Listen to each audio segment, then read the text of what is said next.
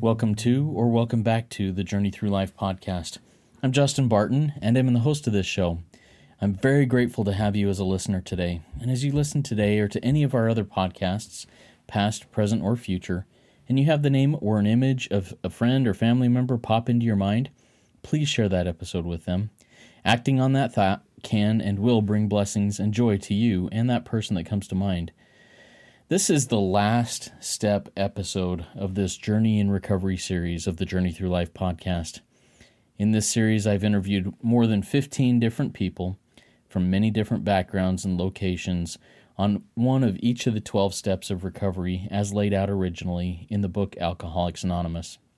Now, before you tell yourself that this doesn't apply to you or, hey, I've already missed the first several episodes, so why should I even continue?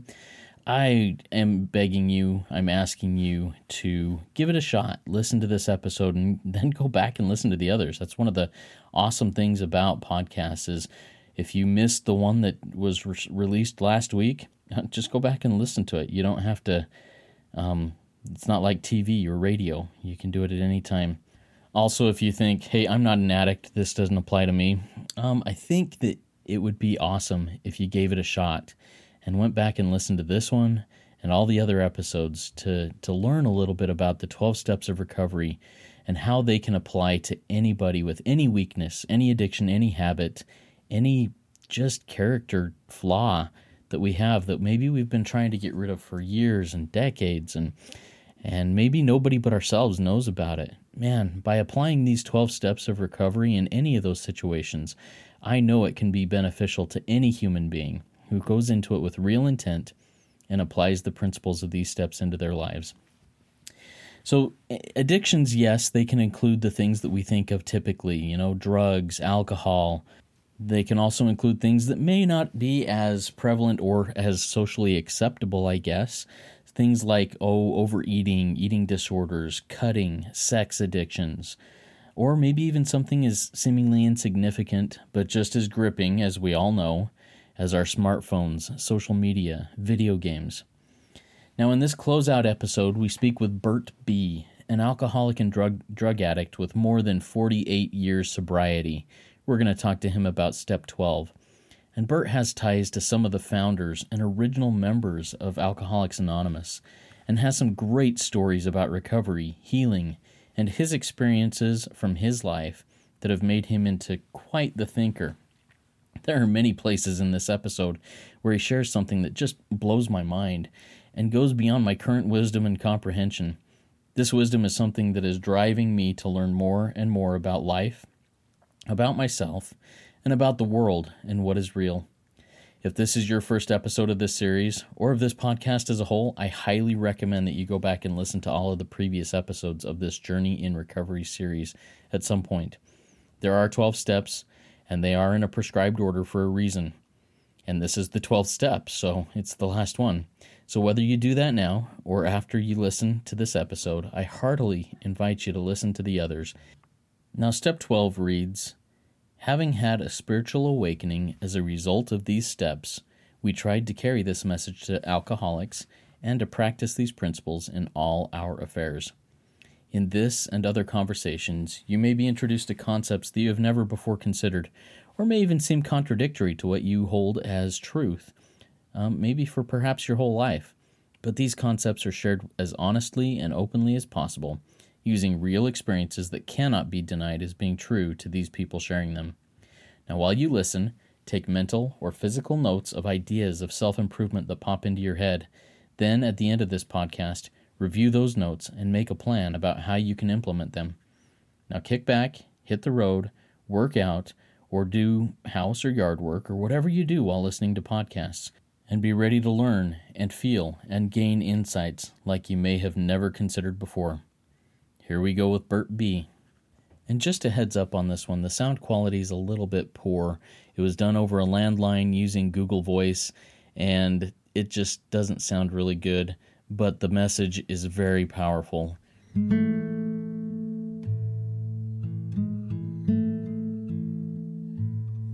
Through the magic of telephone and Google Voice, a new thing that I'm working with now in doing this recording here, I am sitting here with Bert, And Bert, why don't you introduce yourself as if you were in a 12-step meeting somewhere, and tell us just a little bit about yourself. Okay. I'm Bert. I'm a B. I'm an alcoholic and a drug addict. I'm also an overeater. I am a SA, and I used to tell my story. I'd say I never gambled, but I actually got an inheritance and I put it into the most risky trading and lost $40,000 in about 6 months. So I'm probably a GA too, but I sponsored a GA not too long ago. Oh, did you? Yeah. Oh, very good. So, Bert, tell me a little bit about how old are you? What's your sobriety date from alcohol and drugs? August of 72. Wow. Yeah. So you've been sober for nearly 50 years from alcohol? Yeah. Wow. Alcohol and drugs. Cigarettes. Uh-huh. Let's kind of go back in your life, Bert, a little bit. With 48 years sobriety from alcohol, and I think let's focus on the alcohol and drugs. And so if you have 48 years sobriety, about how old are you right now, Bert? I'm 77. 77 years old. That's awesome. I hope to live that long, and I hope to have health when I get to that point. So tell me a little bit about your first experiences in your life with, alcohol. Why did you become involved in alcohol and become an alcoholic? Well, I had like a spiritual experience in my youth, in my childhood and like that, and in my youth, and I lost that like the latter part of my public education and my college, become more atheistic and agnostic and like that. And when I got into college, I was going in looking for the kids, and I said, "Where are they?" And they said, "They're in the bar." And I went in the bar. I knew not. I was a dry Methodist. My grandmother was in the WCTU, that's the Women's Christian Temperance Union. I knew not to drink, but so somebody would hand me a beer and I'd hand it to somebody else. And after about 6 months of doing that, one day I drank one. Well, within a very short time, I was off and running. I would drink your money up. I'd drink my money up, because money was a short supply. I was a college student. I was living off of savings from the summer, and I'd drink the warm beer on the tables and everything. And I thought that didn't really matter. I was just being happy and cheerful. I noticed the other guys would come in and have 2 beers and go home, take a shower, and go out on a date. But they weren't doing the same thing I was. That's really interesting. So what hole, or why do you think that alcohol did that to you? It basically motivated you or handcuffed you to drinking up your money and everybody else's money and everything else. How come it was different for you than others that you drank with? I was looking to change my consciousness. I was looking to alter to my consciousness in any way, shape, or form. And after that, it was drugs. Every kind of drug. I took every kind of drug. And from what you mentioned earlier, you had a spiritual experience as a youth. Yeah. And yet you went and, kind of turned your back on that or became enlightened or whatever it may be in school. I was propagandized. I was sold a bill of goods. And you kind of bought into that, but you were trying to seek that, if I'm understanding this correct, you were trying to seek that spiritual awakening again, but through different medium. Is that correct? Yes. Were you ever able to find that? Oh, you when you first take a drug, you might have you might open up a little door and peek into higher worlds. I was smoking keef once. We grew it in the backyard. It was the pollen inside the cannabis, and And in a hookah, I was trying to buy both of it, and I was looking at the guy had a aquarium in there with a bubbler, and the water was going up, and it hit the surface of the bubbles went up and hit the surface and spread out, and there was a light below that, so it was lit, and I believed I was seeing the stars being created at the beginning of time. And that actually there's a story, a C.S. Lewis story in the Narnia stories where Aslan is singing the world into existence, and it was very similar to that. So you can open doors into little peaks into higher worlds, but then as your being goes down, your being attracts your life, and as your being deteriorates, you go to worse places. So I went from heaven worlds into hell worlds, and I definitely knew that too. I mean, I was in a apartment in Albany, and we were been there for a week, and I was in a phone booth listening to the Mothers of Invention, and he was Frank Zappa was quite clever, and he's going. The name of the tune was "Vegetables Are My Friends," and he's going, "Help! I'm a rock! Help! I'm a rock! Help! I'm a rock!" And I say, "You son of a bitch! He's right. I've sunk into the mineral level here." Wow. So kind of what was your awakening then? I mean, well, maybe let's go to this. What was your rock bottom in regards to alcohol and drugs? Yeah. Marijuana will make you ill, mentally ill. It's called schizophrenia. And people think that it's a harmless drug. If they think going crazy is harmless, well, it was not fun. It was very painful. I can't imagine. I had no physical pain. It was ever as bad as the psychic pain of being insane. In case anybody thinks that stuff is harmless, I care to differ with them. When I was locked up I signed myself in. I attempted suicide. I was signing myself into the loony bin, and the food was pretty good, but the company was terrible. And I was there for 3 months. That was as far down as I cared to go.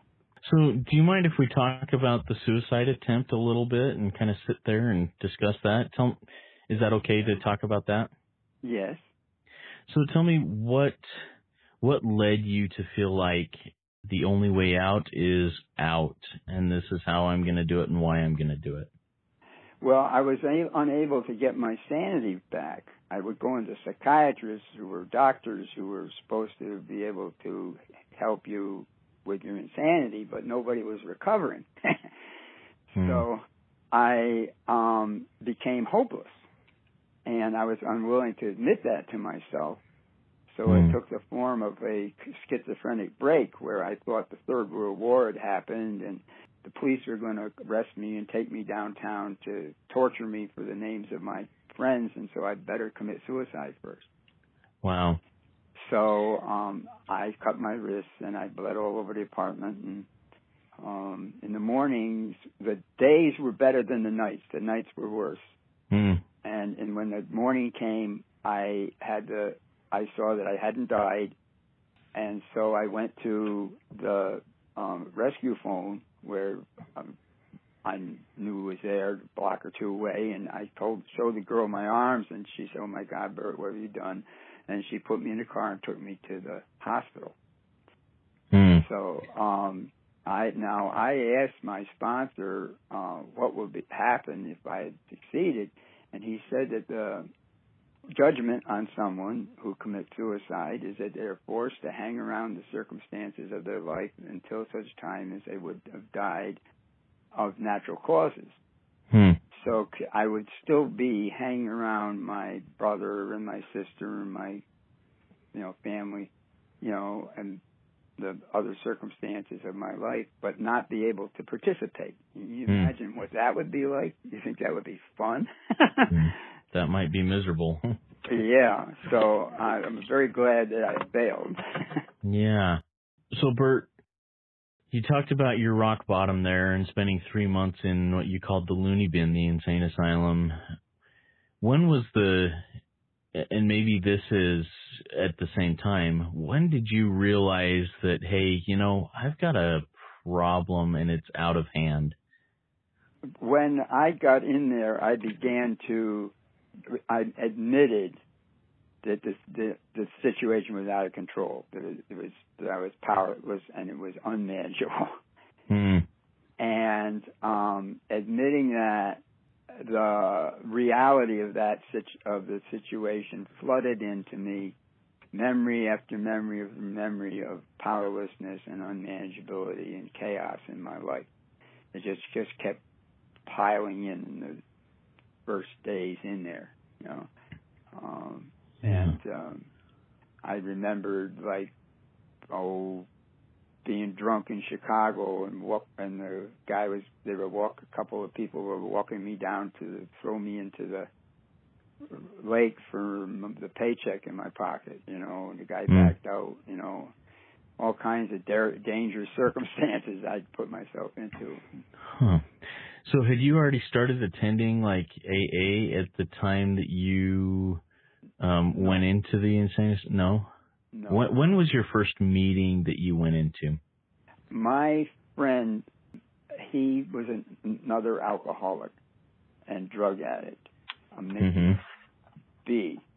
And Mickey B had, in the 10 years that I was drinking and using drugs in Albany, probably 8 of those I knew him. And the last conversation we had, we met on the street and we were both drunk, and it was one of those conversations where you pretend that you understand what the other guy said, but you don't have a clue. And after that, he disappeared, and his girlfriend was going to the same therapist as I was. She had the appointment just before me. I says, "Where's Mick?" And she says, "Oh, he's going off to a rehab." And I says, "Did he take his drones with him?" And she says, No, they're doing other stuff. So when Mickey came back, he proposed to his girlfriend he'd been living with for 5 years or 4 years or something like that. He was talking of a program. He made a lot of sense. It all sounded good to me, and he was sober. And I says, "You take me where you were, and I'll do what they tell me to do." Wow.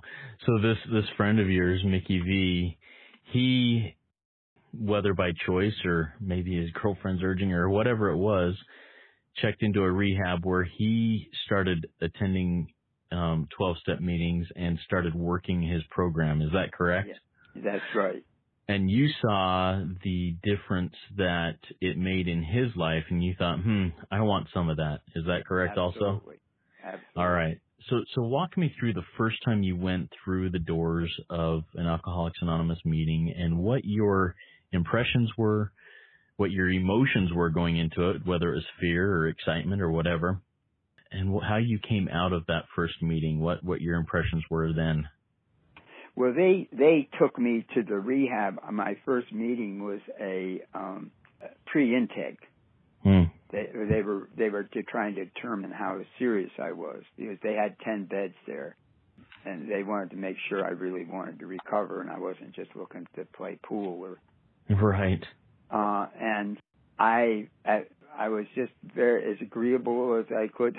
I said, at one point they said, "Look at the 12th step and ask yourself whether you would do that." I looked down, I saw it was a long sentence. I was ashamed of how long it was going to take me to read it, and I said, "I'll do it." And when I went back home, I went back into the bar room and I said, I thought they were going to help me control my drinking, and it's all about God. And they said, "Oh, you'll love it. You used to be a Jesus freak. You'll think it's great." all the drunks was for me getting sober. Wow. Yeah. Well, so was that a bit of a shock to you that it was all about God then? Well, yeah. At first I didn't, but my sponsor wrote an article that was written and I read the magazine while they were discussing my case. It's all about, sexual purity, and I'm going, oh yeah, well maybe Moses and Jesus Christ and St. Paul were right after all, Mm. Yeah, I was going through a rather abrupt change there. Yeah, it's kind of a reawakening, it kind of sounds like. So Yeah. was Mickey V your first sponsor, or was somebody else your first sponsor? My first sponsor was Tom Powers Sr., who I made him sponsor me because he was the most experienced person in the place, and I wanted nothing less than the best. Yeah. So Bert, for those listening who don't know who Tom Powers Sr. is, can you share who he is a little bit? Tom was a sponsee of Bill Wilson, who is the founder of Alcoholics Anonymous. Co-founder, right? Yes, okay. Yes. And he wrote the 12 and 12 for AA, which is the most well-known of what he wrote. Wow. Tom, he spent the last 40 years of his sobriety trying to unify the anonymous fellowships into one. He called All Addicts Anonymous. Right.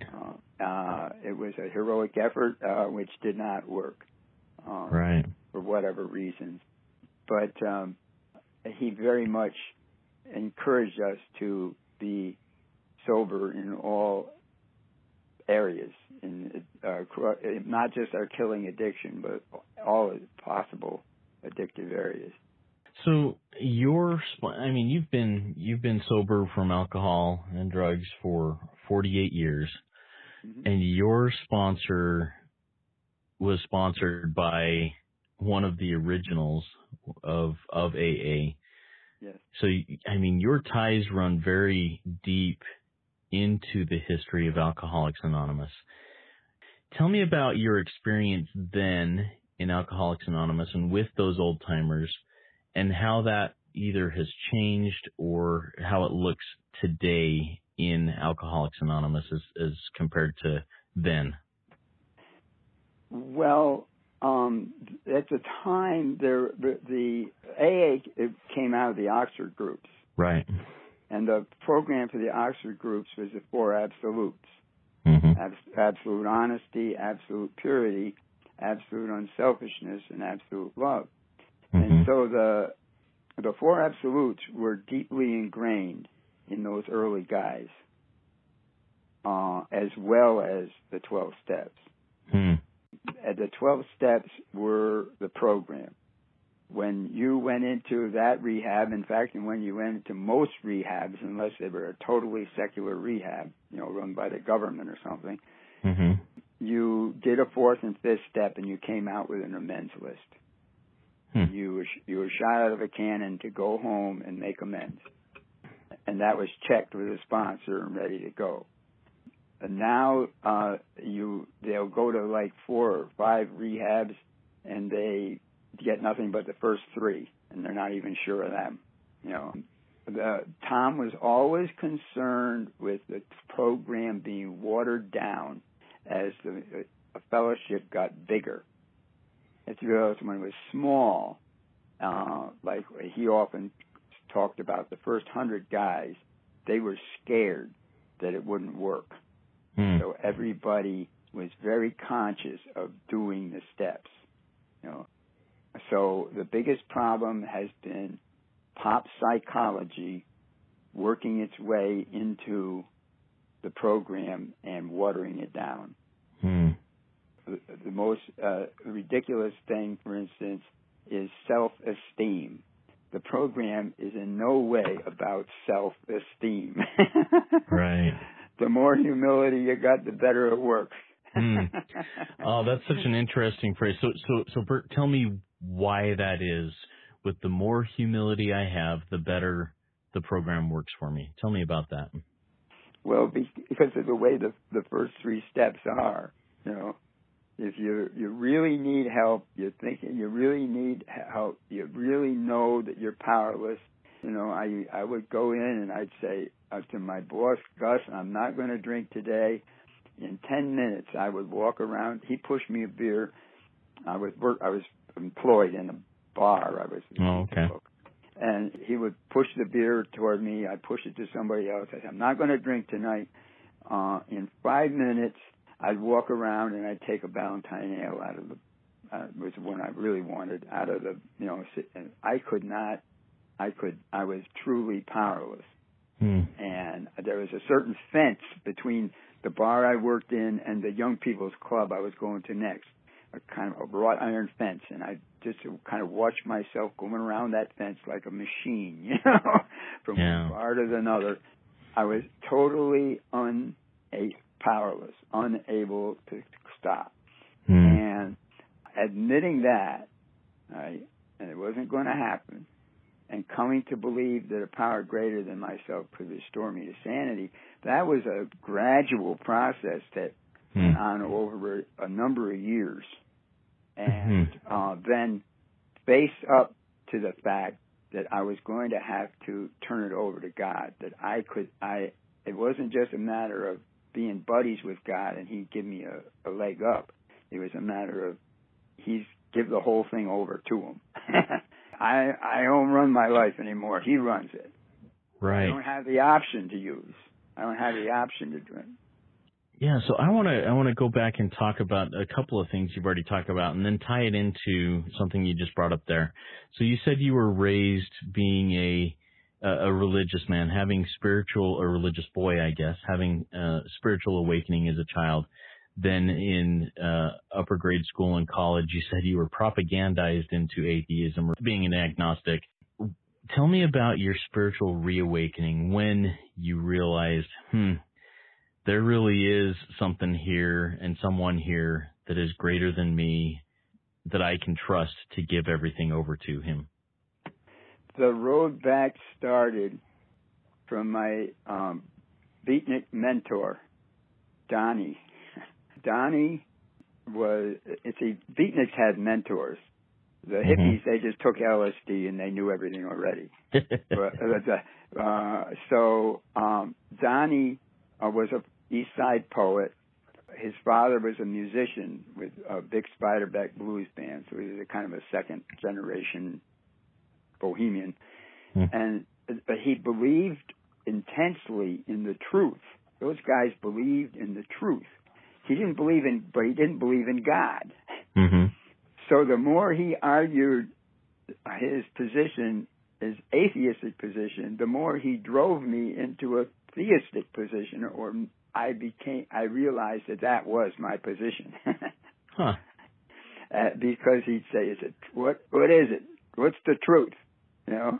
He believed in the truth.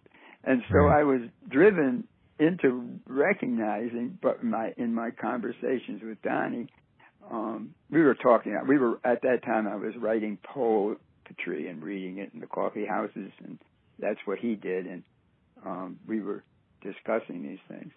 So that was the beginning of the road back. And then after I went to the psychiatrist in the Navy, I was in the regular Navy. I went 9 times, and I thought, well, if I ever get nuts enough, the doctor that deals with that will cure me. I really thought that.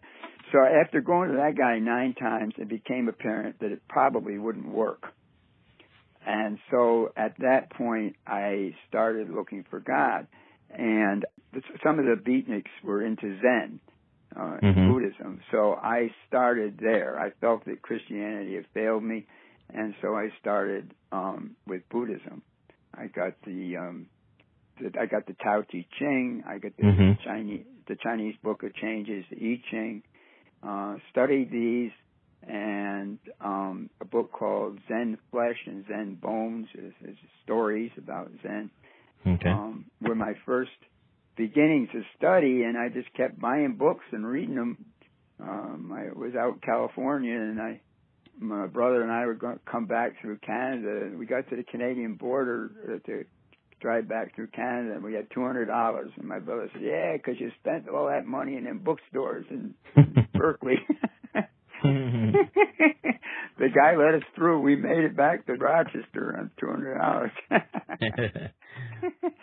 Wow. So, Bert, what other aspects of your experience in addiction or in recovery do you feel are really important to share right now before we kind of dive into discussing step 12? When I got to rehab and Powers became my sponsor, and the rules that he had for the community and the rehab, there was basically single people were brahmachari, S.A. sober. And when it was so there was no masturbation, no fornication, no adultery, no homosexual acting out, nothing like that. Nothing. That radically improved my chances of waking up spiritually. He always said that you needed 3 months of brahmachari in order to collect enough life force, called chi, shakti. The Greek and is zoe, translated in the Bible as life. Be more correctly as life force, to awaken spiritually.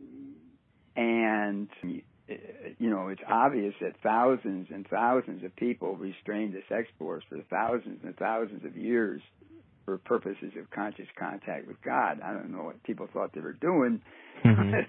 That's what they were doing. And that radically improved my spiritual awakening. Even though I had been sitting Zazen for 5 years at that point, I had done 1 year of TM, Transcendental Meditation, and I was given a mantra, and I said it for a year faithfully. The one thing about having sat Zazen was that I was able to sit down and say prayers. I had trained myself to do a prayer time. And so that was very supportive to me. But that was probably the most critical information, because once I started waking up spiritually, I knew I was in the right place.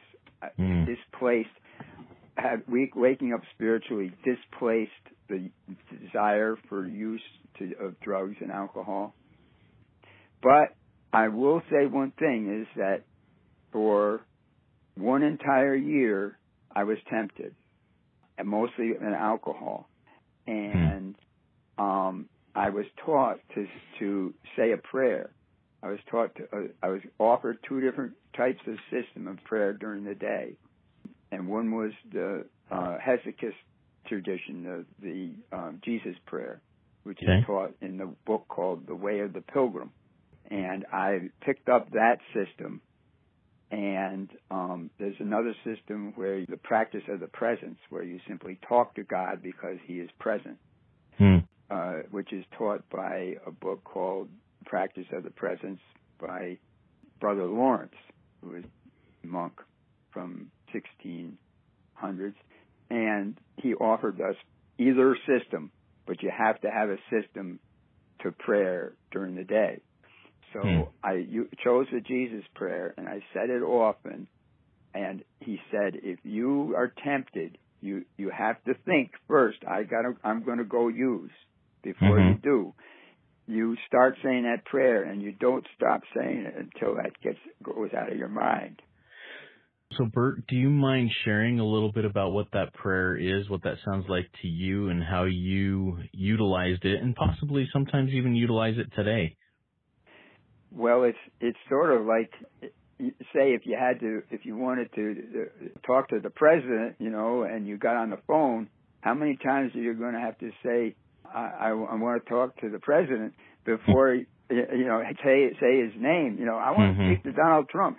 I want to speak to Donald Trump. How many times are you going to say that before you actually do?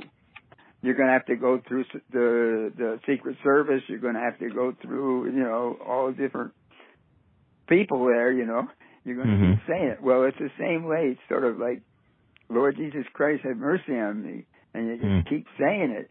The thing is the name itself, St. John of the Cross said, whip the demons with the name of God. Yeah. The name itself drives malign forces away from you.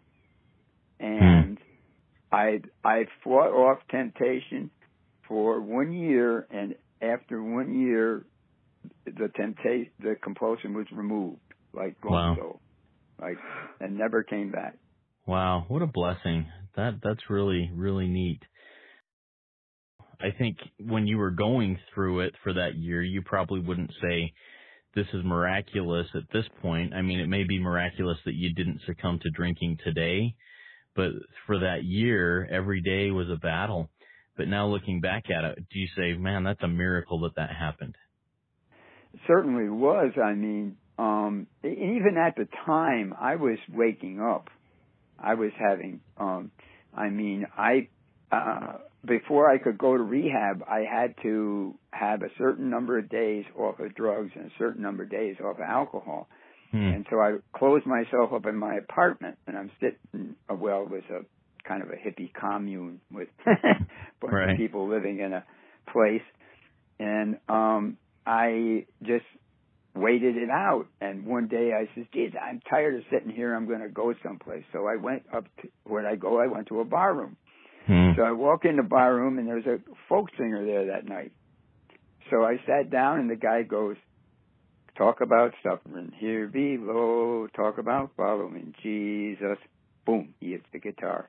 Talk about suffering here below, keep on following Jesus. Boom. I said, thank you for the message. I got up and went home. Wow. You know, it was just like things were going like that. Everything was falling into place as I turned my life over. Yeah. Man, that's a really cool story and experience that you have there about your journey from spiritual experience to spiritual, even death, I guess, to a spiritual reawakening. Super, super cool. Thank you for sharing that. You're welcome. So I want to read what Step 12 says, and then you and I, let's just talk a little bit about your experience in Step 12 itself. So Step 12 reads, having had a spiritual awakening as a result of these steps, we tried to carry this message to alcoholics or to other addicts and to practice these principles in all our affairs. So Bert, tell me a little bit about what that means to you, and then we'll get into how you practice your Step 12. Okay. Having had a spiritual awakening means that you actually have done the steps and that you live by the steps and that you continue to do the steps. I do a fourth and fifth step once a month. Wow. And at first I did them every year. And I found, because nobody told me any specific amount of time to repeat they said you ought to repeat it, but they didn't say how long. And I saw that I was bitching and moaning and whining to my sponsor a lot, and that if I did the steps more often, I bitched and moaned less. I gotcha. So I started doing them every 6 months, and then I got it down to every 3 months. And the once a month comes from the Blessed Virgin Mary, who recommended that at Medjugorje, Yugoslavia. So at that point, I started doing them every month.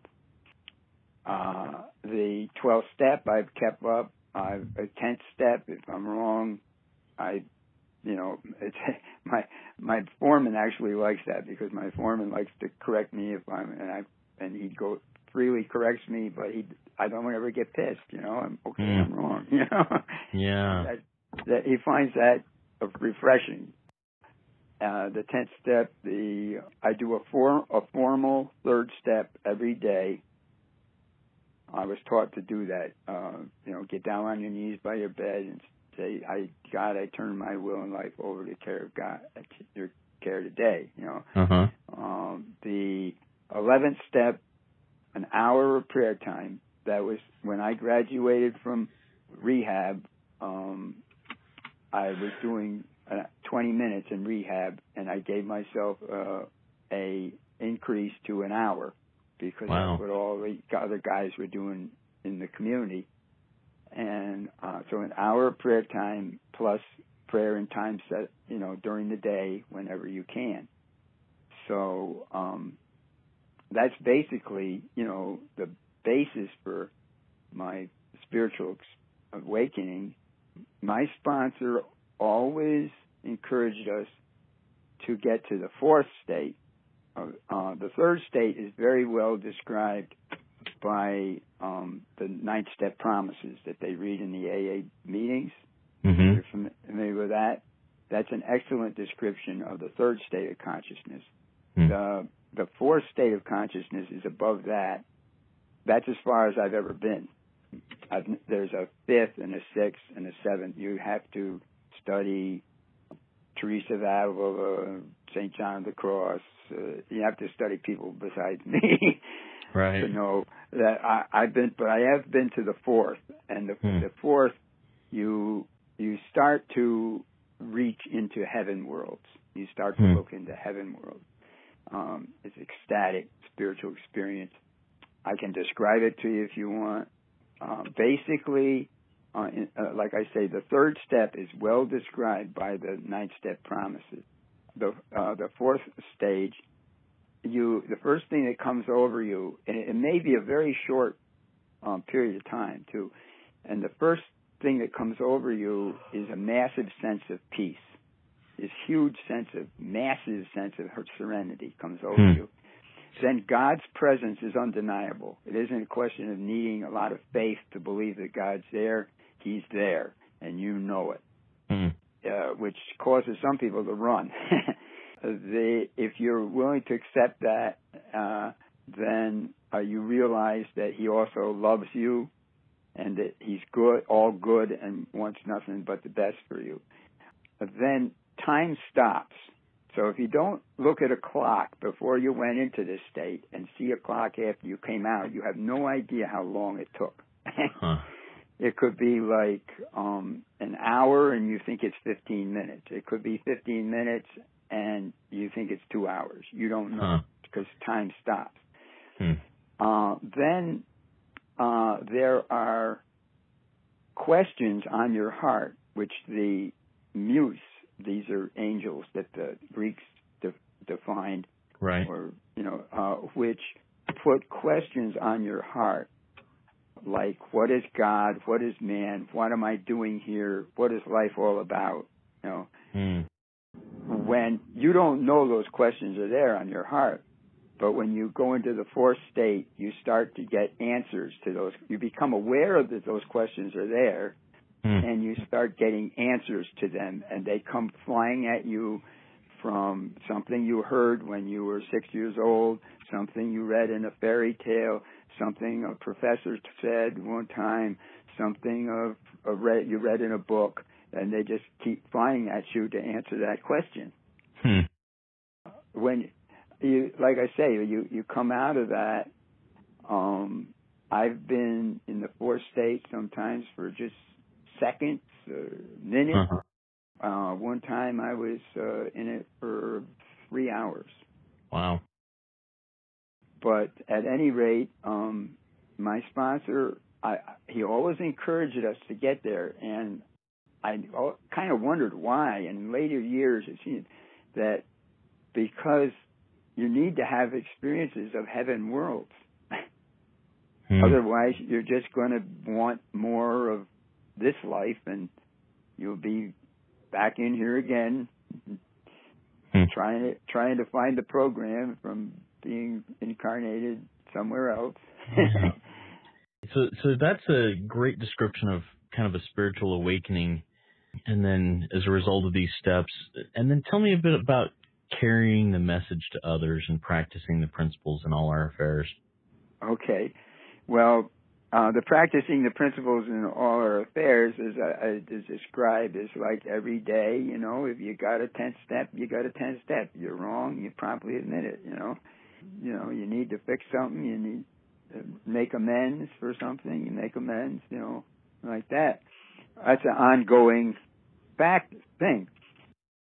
Well, the biggest, I go every night to a meeting. It seems like a lot, but because I lived in a community where we were living by the 12 steps 24/7, taking an hour out at night to go be with people who are into the 12 steps doesn't seem to me like a long time. Mm. You know? And so I go to AA and I go to NA both. The NAs need help, so I go there. I go to SA meetings, Mm-hmm. And I have an SA sponsor. Mm-hmm. My AA NA sponsor died a couple years ago, and I haven't gotten a sponsor there yet. You know? And I've had now 5 sponsors. They're all passed on. But what I'm mostly doing is pushing 4th and 5th steps. It seems to be my mantra. Have you done a 4th step? You know, well, this is my 3rd rehab. I don't really want to. My parents are broke. You know, yeah. I need to get this thing. And well, have you done a 4th step? Well, no. And so I'm handing out instructions to. As a matter of fact, I've got a guy coming at 1:00 today to do one. Oh wow. And I just had a young fella, 17 years old, in NA, do one. They're perfectly capable of doing it. You give them the instructions, and you give them nudging every once in a while, and encouragement. Because I want them to do it. Want it to be fearless and thorough. I don't half-ass 4 steps, especially the first one. And then after that, I send them home to do a 6th and 7th step for an hour, like the big book suggests. And I say, write an amends list and come back to me with your amends list. And we go over that.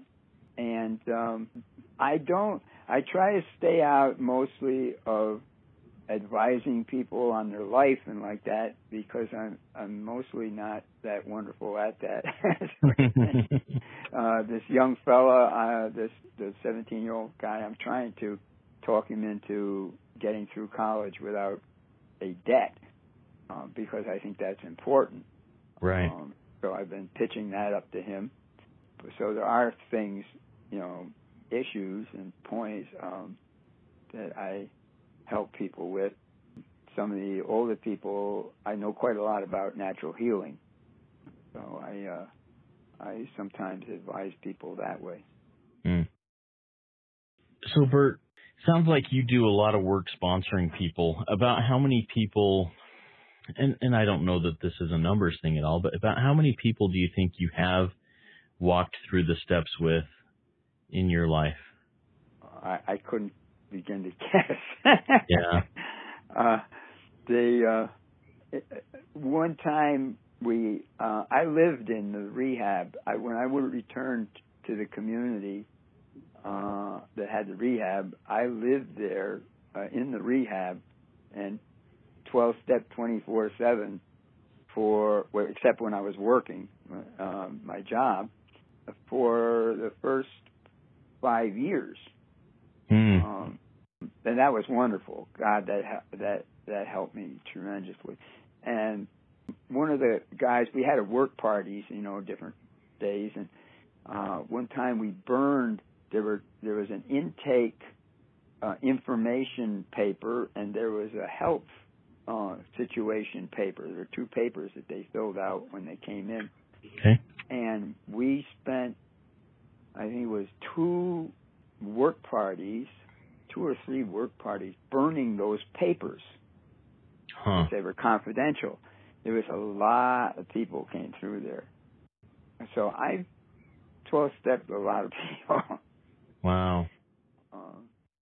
And what kind of fulfillment, or what kind of, I don't know, let me see. Does it bring you joy? Does it bring you meaning? What does it bring you to work your 12 step by walking with others through the steps?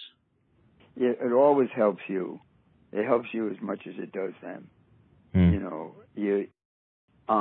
The whole thing is to bring yourself up to these higher states. I didn't give you the state 1 and 2. State 1 is sleep in bed, sleep. That divides into dreamless sleep and dreaming sleep, right? Okay. And dreamless sleep is more common in children and babies and like that, and less common in adults. But anyway, that's state 1. State 2 is I'm speaking from out of the Gurdjieff system at this point. State 2 is waking sleep. That's where you're up, you're out of bed, you're walking around, you think you're awake, but you're just being pushed around by life. Life pushes your button and you react. Okay. You're lucky and you rejoice. You are unlucky and you mourn and moan. Life just runs you. Okay. That is a state that alcoholics and drug addicts can't stand, and with good reason. That's why they want to get out. They want to get out of that. And so to bring yourself above waking sleep, the 12-step always. If you're 12-stepping someone, you always come up into the third. I'm not saying that I never sink into the second step, right? Consciousness, because life does that to you. But the practice of the program in any form will bring about the promises. So, Bert, tell me what literature one would look for to learn about these different stages of consciousness. Well, the one that my sponsor recommended for first off was The Psychology of Man's Possible Evolution by P.D. Ouspensky, who was Gurdjieff's #1 student. Their student was a man named Maurice Nicole, who wrote commentaries on the teachings of Gurdjieff and Ouspensky, and that is 5 volumes worth. Wow. And that is a lifetime of study, but on their system. They were teaching a spiritual disciplines to self-remembering and self-observation. Self-observation is watching, which was one of the great attractions of marijuana, was that you would, it was, the old beatniks used to call it instant Zen. You take the drug and you start watching. So there's something in your spiritual memory says, oh, well, this was what Wang Po was trying to teach me back in the Tang Dynasty, oh, wow, I got to do this, and then you're off and running, But that never was the way Wang Po wanted you to learn it. He wanted you to learn it by watching your intellect, your emotions, your moving center, and he had you sit there and watch your breath just to see to watch something. So you got used to watching. It was a discipline. And that's kind of what I hear often in rooms or in places of people trying to be more self-aware of stepping outside of yourself and observing yourself from a different perspective. Is that kind of what you're talking about there? Well, there's been a popular a pop Buddhism thing recently with mindfulness. And everybody thinks they know what they're talking about mindfulness. Yeah. But when you self-observe, you must self-remember too, because you have to have some place to observe from. And the self that you are remembering is called real I, or true self. The Hindus call it Atma. It is there in you. You don't know it's there. Or in Christianity, it's called the Christ within. And you have gradually train yourself. Gurdjieff said that once a day you say, I am here. Don't make a mantra out of it. Just once a day you say, I am here, and try to realize that that's so. Because you need some place to watch from. But the simple fact that you can watch your mind, the mindfulness guys think the mind is watching the mind. Shankara says in the Crest Jewel of Discrimination, he says quite definitively, the mind cannot watch the mind. requires the Atma to watch. The Atma, the presence of the Atma, gives you the power to watch the mind. Man, Bert, you're blowing my mind. I tell you, this stuff is. I'm excited to learn some of this stuff. It's not anything that I've really dug into before, and I really appreciate your perspective and your experience with it. That's some pretty deep stuff that I look forward to learning more about. It's all what my sponsor taught me. I'm nobody special myself. I've just been very lucky that I had him to teach me. And was that Tom Powers? Yes. Yes. Awesome. And right. My mom, who was a Emersonian Christian, but then Emerson was the first of the guys to believe that by studying other religions they could make their Christianity stronger. And my mom felt that way and taught me that way. And so when I met Powers, we were a good mix. Very good. So Bert, I have one last series of questions that I'd like to ask you, and then we'll get this closed up as you've got a step 4 coming here before too long. And did you want a description of what I teach people to do for the 4th step? Did you? Yeah, would you like to share that before I get to that question? Absolutely. If that's something you feel is important, I would love to hear it. Well, this comes out of New England, the New England Big Book Study guys. Mm-hmm. Now, what I do, which is something different than them, a little bit different than them, is I have them do an addiction inventory. Because that's the simplest way. They remember, what happened like that. And that's the simplest way to get them going. They can write that in a day. I first started smoking cigarettes, and then I went to drinking, and I went to drugs, and so on. And what ramifications directly related to that happened, right? Then there's the resentment inventory, which is described in the Big Book. Mm-hmm. You write down who you're mad at, why, and how that affected you, just like the chart in the Big Book. Put that on the left-hand page. You get like a 5-subject notebook. You put that on the left-hand page. The right-hand page you leave empty. And you keep doing that until you got all your resentments down. Then you go back and what they call the turnarounds.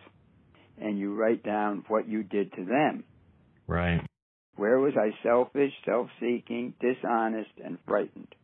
Right, that's right out of the Big Book. And those are just guidelines to help you stimulate your mind. You can write down anything. I let the air out of the guy's tires. Or I punched him in the face. Whatever the result of the resentment was. And then he'd do a fear inventory. The fear inventory is when did the fear arise, what happened to reinforce it, what did I do in self-will to deal with the fear, and how would I deal with the fear if I trusted and relied on God. This is implied in the Big Book but not stated. That was something that they worked out in the New England Big Book Study guys, and I picked that up. And then the sex inventory is right there in the Big Book. It gives the questions. Did I cause jealousy? Who did I hurt? So I can't recite those by memory. I'm sorry, but they're right there in the Big Book. The questions you ask yourself about each relationship. The total of that is their 4th step. They come in and do it. I have them say the 3rd step prayer before we begin.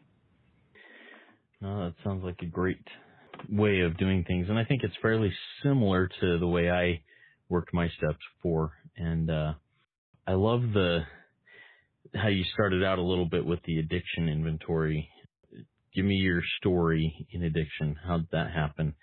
Get them going, and it's easy for them. Yeah. Well, very good. Stuff kind of reminds them sometimes of school, and some guys had real bad experiences. Yes. Yeah. Yes. Oh, I hadn't thought about it that way, but absolutely. I get it. So I want to ask you to define 4 terms for me in your own experience, in your own words. The first one is abstinence. Second is sobriety. Third is recovery. And fourth is healing. So if you wouldn't mind defining, according to your own experience and knowledge, those four terms. Okay, we're starting with which? Abstinence. Abstinence. Abstinence is it's more like surrender. You want to think more like surrender, because abstinence kind of assumes that you can stop. Mm-hmm. Kind of implied in the word. That's why my essay sponsor doesn't like the term sex restraint. See, he said it's surrender. Turn it over. I had a friend. He every time he bitch and moan in a meeting, they'd say, "Turn it over, turn it over." He said, "What do you think I am, a flapjack?" He couldn't get the idea. Right. But there is some excellent articles on surrender. There's one called "Surrender versus Compliance." The guy was a psychiatrist who was running a sanitarium and had the first woman AA in it. And he wrote this Surrender versus Compliance article for AA and for his colleagues, because he was so impressed with her recovery and the fact that she would play ball and like that, but when she gave up, that was when she got her recovery. Now, what was the next word? The next word was sobriety. Sobriety. Yeah, well, that is defined in different ways in different programs, Right. What exactly essay sobriety has been, worked out by the essays and contended by other people, but Roy Kay stuck with his guns, and thank God he did. Yeah. OA abstinence, another one, basically your food plan. That's what the OA is most terrified of, is a food plan. They're wearing their addiction right on them, that extra 100 pounds, Right. Plain to see, and like that, full view. The denial is the worst of all the addictions. The OAs are the worst. It's my hormones, it's my thyroid. Oh, the poor thyroid, it always gets the rap, we had a point where we had a lot of OAs coming up from New York City, and I worked with one of them, and he used to just tell me everything about all the secrets. The OAs, they eat like cottage cheese and Jell-O for lunch up front where you see it. Meanwhile, back in their desk, there's cookies, there's cakes, there's pie, stuff hid everywhere. You pull out a drawer and there's candy. So we've got abstinence and sobriety. Recovery is the next term. Recovery. It's important to drop the chain. That's what my sponsor always said. Drop the chain. Get rid of all of them.